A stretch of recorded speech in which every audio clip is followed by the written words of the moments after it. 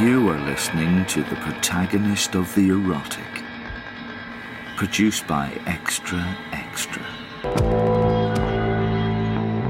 Each episode is dedicated as an act of love to the libidinal oeuvre of a living person, desired object, or location that can be visited in the present day. Here, we discover what it means to define and shape sensuality, framed within the dynamic context of modern urban life.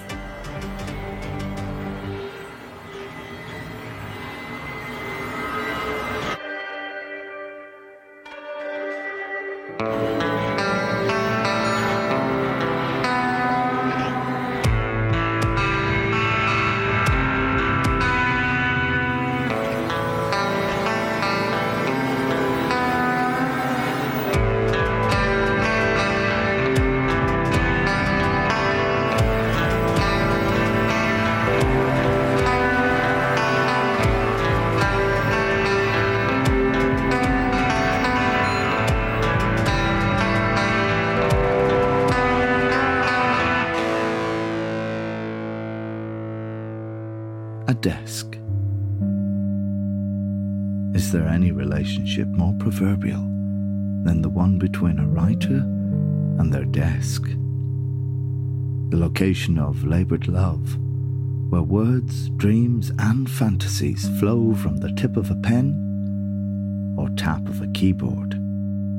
Sitting down at his beloved desk, essayist Emmanuel Iduma contemplates the smooth wooden surface, his altar for creating stories.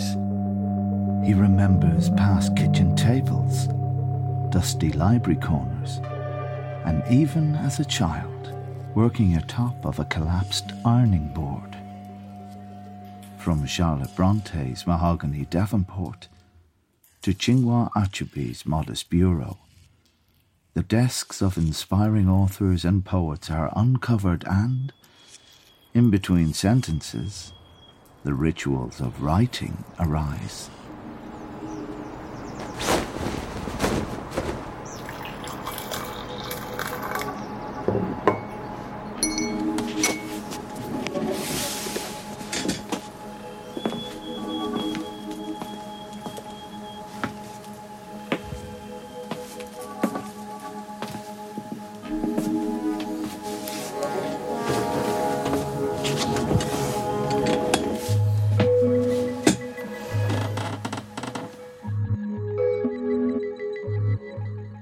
I am away from my desk in Lagos, and I miss it.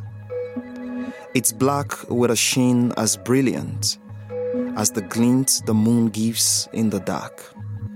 It's plywood, a cordon for the hallowed area in my study.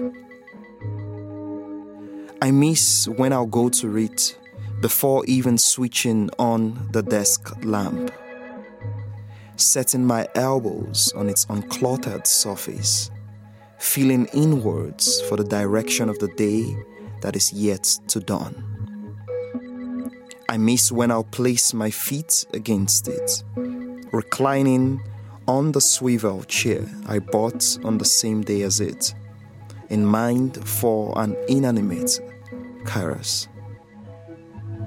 Now I am away from the room in which I go to work daily, a room originally built as a bedroom, with a 3-doored wardrobe the color of a Douglas fir.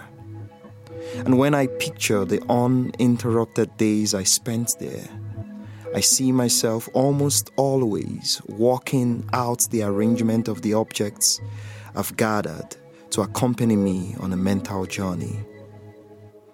A pen holder, a pile of books, a phone charger, 2 phones, a stray highlighter, an Apple keyboard, a mouse, a liter of open notebooks, a cradle for a phone, a binder, a mug full of coffee, and all the etc. that might be displaced or accumulate during the fever of typing words on screen.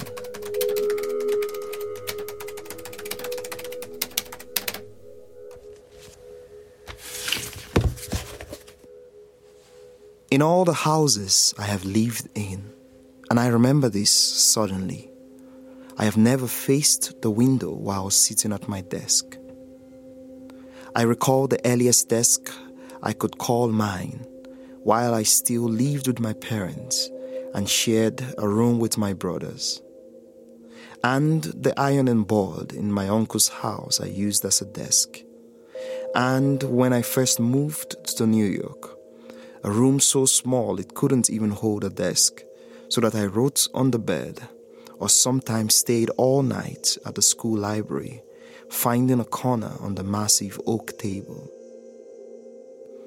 All those desks, and none faced the window.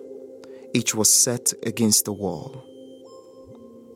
Appealing workplaces are to be avoided, wrote Annie Dillard. One wants a room with no view, so imagination can meet memory in the dark. When I finished this study 7 years ago, I pushed the long desk against a blank wall so I could not see from either window. But truth be told, I want the consolation when I stand from my desk mid-sentence searching for the next word to write. I want the consolation of a momentary distraction. Ok, donc on va essayer ça. Là où je suis né, les tombes cachées des rebelles, des corps en centaines versés dans des fosses de vraies poubelles. Le cœur lassé des vieillards, c'est une éternelle haine qu'ils transmettaient sans peine aux adultes et aux gaillards. L'âme pourtant fragile des femmes, blessée par la lame de ces milieux de morts, ne pouvait désormais souvent dans les comme s'ils approuvaient aussi que le sang coulant en mer. You're dead as an sister, ce qui était abattre l'autre à le tuer. Not counting other relatives. Quand parfois on simulait entre nous dead in the fire since you've been away.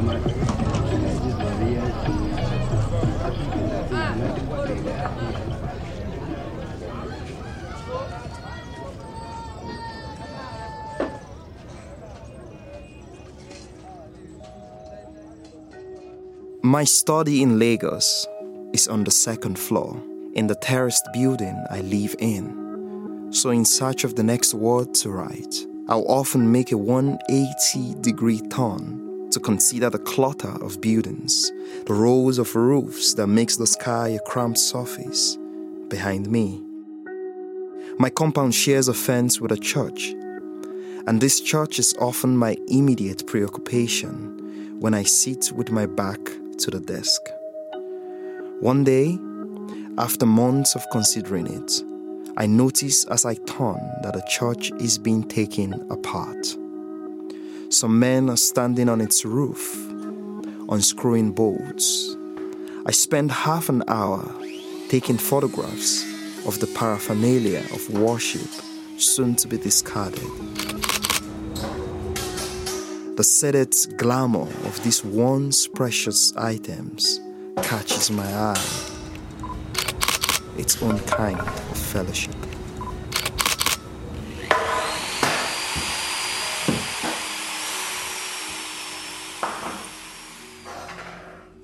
I shouldn't be taking photographs, I think, but writing.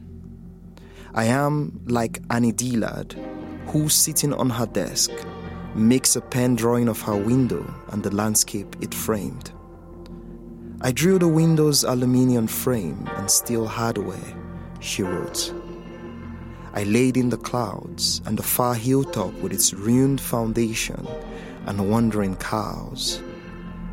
I outlined the parking lot and its tall row of mercury vapor lights. I drew the cars and the graveled rooftop foreground. Soon, Dillard goes to a field she can see below her window to join a game of softball being played by little boys. This, by implication, is a distraction. So one day, she shuts the blinds and tapes her drawing to the closed blind. If I wanted a sense of the world, I could look at the stylized outline drawing, she said.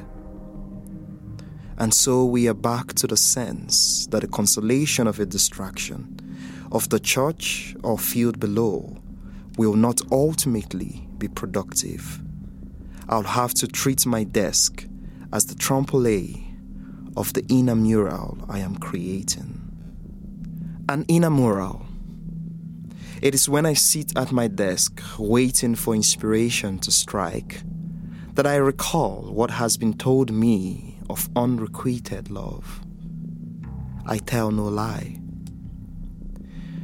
When they kissed, two who were once in love, he knew their lives would further tangle in uncertain twists, like halls of puffed smoke. They said the following to each other: "This is like a dream. I'll never have you. I don't want to be dishonest with you. You seduced me, the way you held my hands, the way you wanted us to lock eyes. I'll always love you. I have no expectations. This is the first photograph we have taken. We have known each other for 12 years. Dearest, darling, isn't it fascinating? We aren't strangers to each other's bodies, and we barely touched before today. I don't believe in secrets. Whatever happens, tonight I am happy." This is my report from the front desk of Desire. It's just a feeling of distance, aggravated by guilt.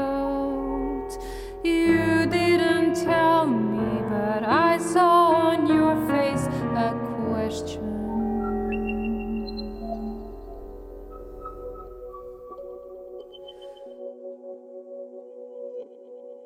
I am now looking up photographs of desks other writers are said to have worked from. The mahogany desk used by Charles Dickens, with a raised, sloping area in the middle. Another mahogany desk by Charlotte Bronte, equally sloping, and the anonymous buyer who bought it at an auction donated it back to Bronte's home, as if to render it the homage it deserved, as an object that could know no other owner. And when I think of a 29-year-old Chinua Achebe, it is a photo of him sitting at a desk, taken by Elliot Elisophon in 1959. The desk is small, even cloistered, and 3 books are visible. 2 editions of his famous novel, Things Fall Apart, and a bulkier book which has been identified by scholars as the Oxford English Dictionary. He has clearly posed for the photo, or it is clear that the photo was taken to spotlight his work as an author. His first novel had just been published the previous year, a novel that is perhaps the most famous book of fiction written by an African. What interests me in the photo is how little the desk is, as small as Charlotte Bronte's. I think of the discomfort Achebe might have sometimes felt, getting on with his work on a surface as narrow as it, especially if, like me, he liked the spread of books on a large table with enough space for more. In another photo in the series, he is bent over his little desk, appearing to write. A page of handwritten text is placed on the end of the table closest to the viewer. The photo seems as choreographed as the other one, but here, at least, we can note how Achebe's pursed lips show what he might seem like alone, straining to fill that page with words. Here at the Museum of Nigeria in Lagos, we are sitting with Chinua Achebe, a man possessed of a startlingly original talent in writing. Chinua Achebe the Young has given the world 2 novels, Things Fall Apart, No Longer at Ease, and all critics seem to agree that Chinua Achebe combines a simplicity in technique and a very complex technical talent indeed. But a desk can be used for other purposes beyond a clearing ground for words. It can be a place of other pleasures, other pursuits. Say, for instance, how I can tell of the kiss between Toby and Janet, the most famous couple in my secondary school, 2 years my senior in class. She sat on a desk and he stood with his back to the wall, and they were at it, late in the afternoon, in the full glare of a nosy passerby.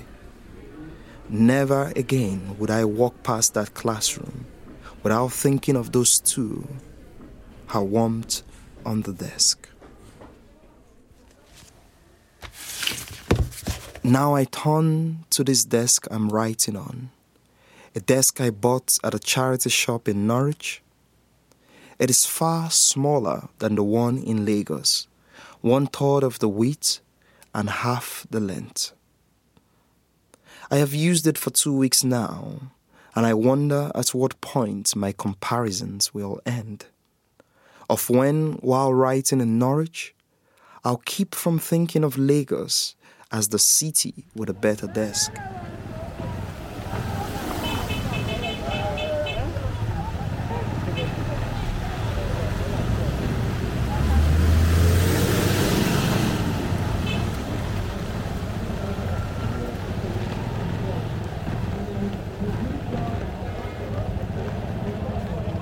Take the road from this. I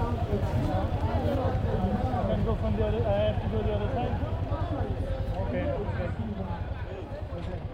Most mornings in Lagos, at about 7:15 a.m., I go on a brisk walk. I turn south from a road linking the Lekki-Epe Expressway and enter a wide pedestrian walkway where, after I get to a bus stop at a junction, I head back home. I am almost often in an interregnum as I walk. The moments between waking up, attending to the rituals that shake me awake, and getting on with my day. I am not grudgy, but it is early enough for me to feel I am still at anchor. The walk is my ferry, a portal to that day's sense of self. I am on that road on aggregate for 200 minutes each week, considering that I walk 40 minutes each day. The minutes become like keystrokes, units for measuring what might yet be written. I take note of what I see, or better to say, my eyes rove of their own accord. I realize that what my senses recorded are, as it were, liminal, hidden from me until I begin to turn a phrase in my mind, seeking to fix it in writing.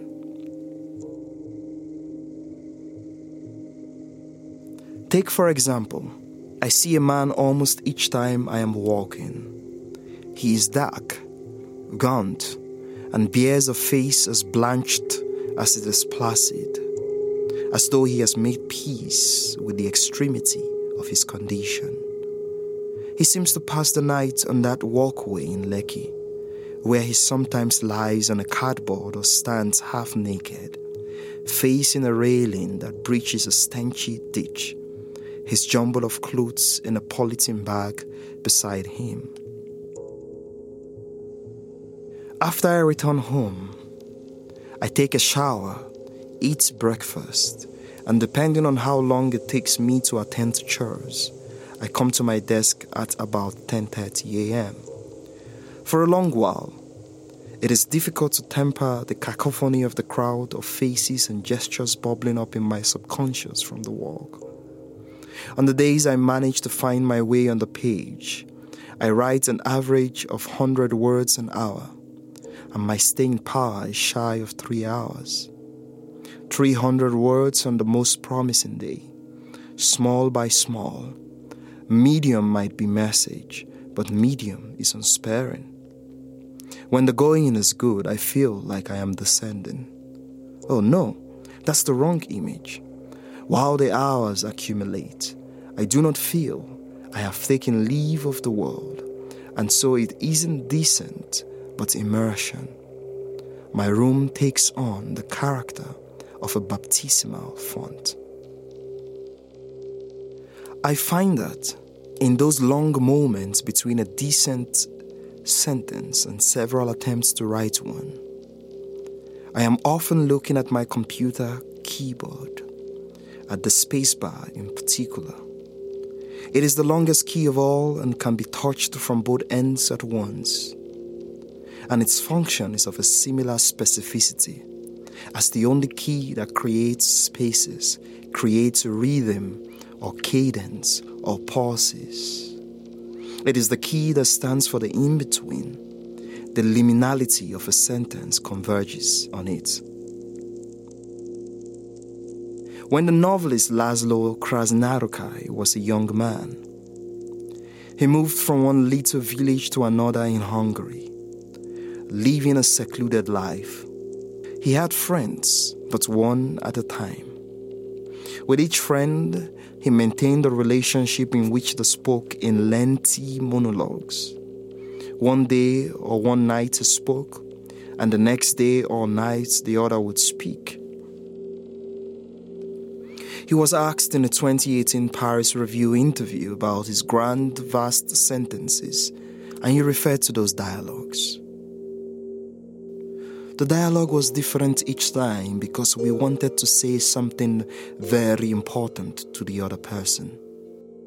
And if you want to say something very important, and if you want to convince your partner that this is very important, you don't need full stops or periods, but breaths and rhythm and tempo and melody.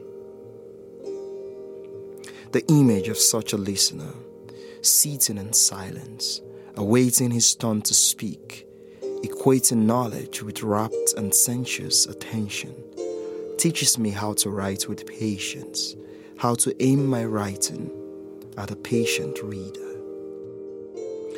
But it is counterfactual to say I write in silence. My desk might be made for devotion, yet devotion, in the strict sense of the word, does not suggest the practice of stillness. Weeks after I bought the little desk in Norwich, I also bought a toy car, a Volkswagen Beetle. It had a trilling mechanism. If you dragged its back tires and left it free, it would speed ahead with surprising force. While I worked on the desk, in those early days of owning the little Beetle, no hour passed when I didn't turn from my screen to set it in motion. I was often surprised by the alacrity of my joy. The desk became a highway, and I cruised without limit. Who else but you can describe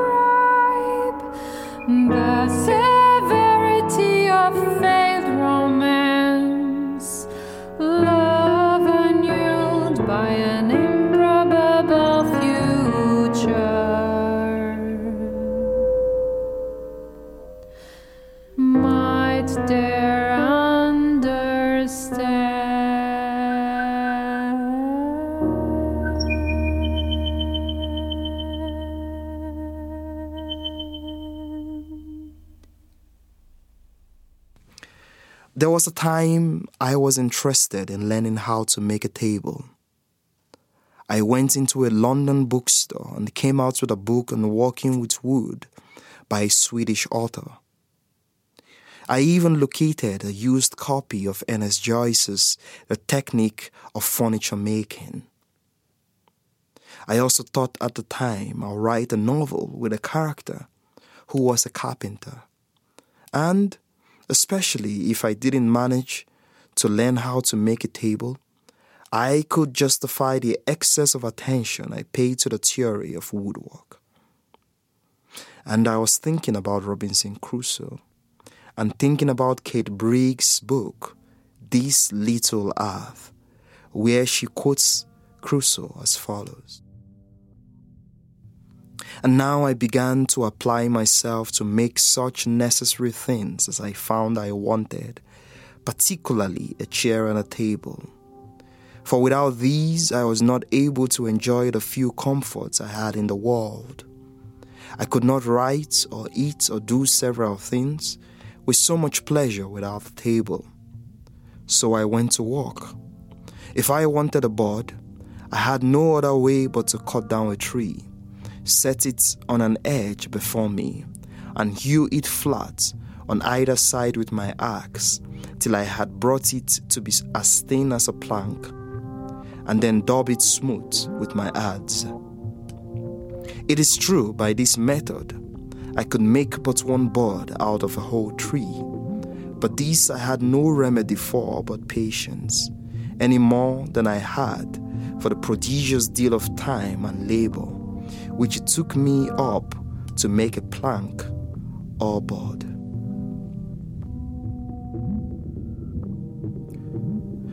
For Briggs, here's the question to be asked from that passage.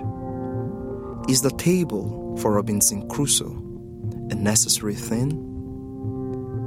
The answer, she says, is yes. And why is it necessary? It is a proxemical object. We tend to gather around in proximity, configuring our bodies, our spaces, and our other objects in relation to them, she writes. Is the table a necessary thing? Will you do anything on its surface to change your life? And I remember what you once told me of the woman you're now engaged to be married to. She told you she had loved you since she was 14. How you felt about her was uncertain. There was something there, but it was an affection yet to crystallize, even now. One day, a week before you asked her to marry you, you arranged to meet her in an abandoned school.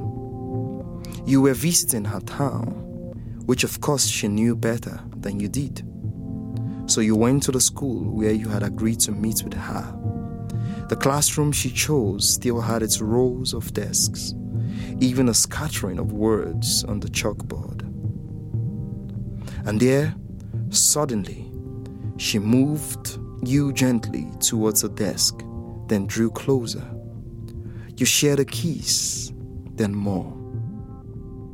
How could I explain, you told me, of knowing in the brush of lips a warning against another kiss, and yet I kept at it.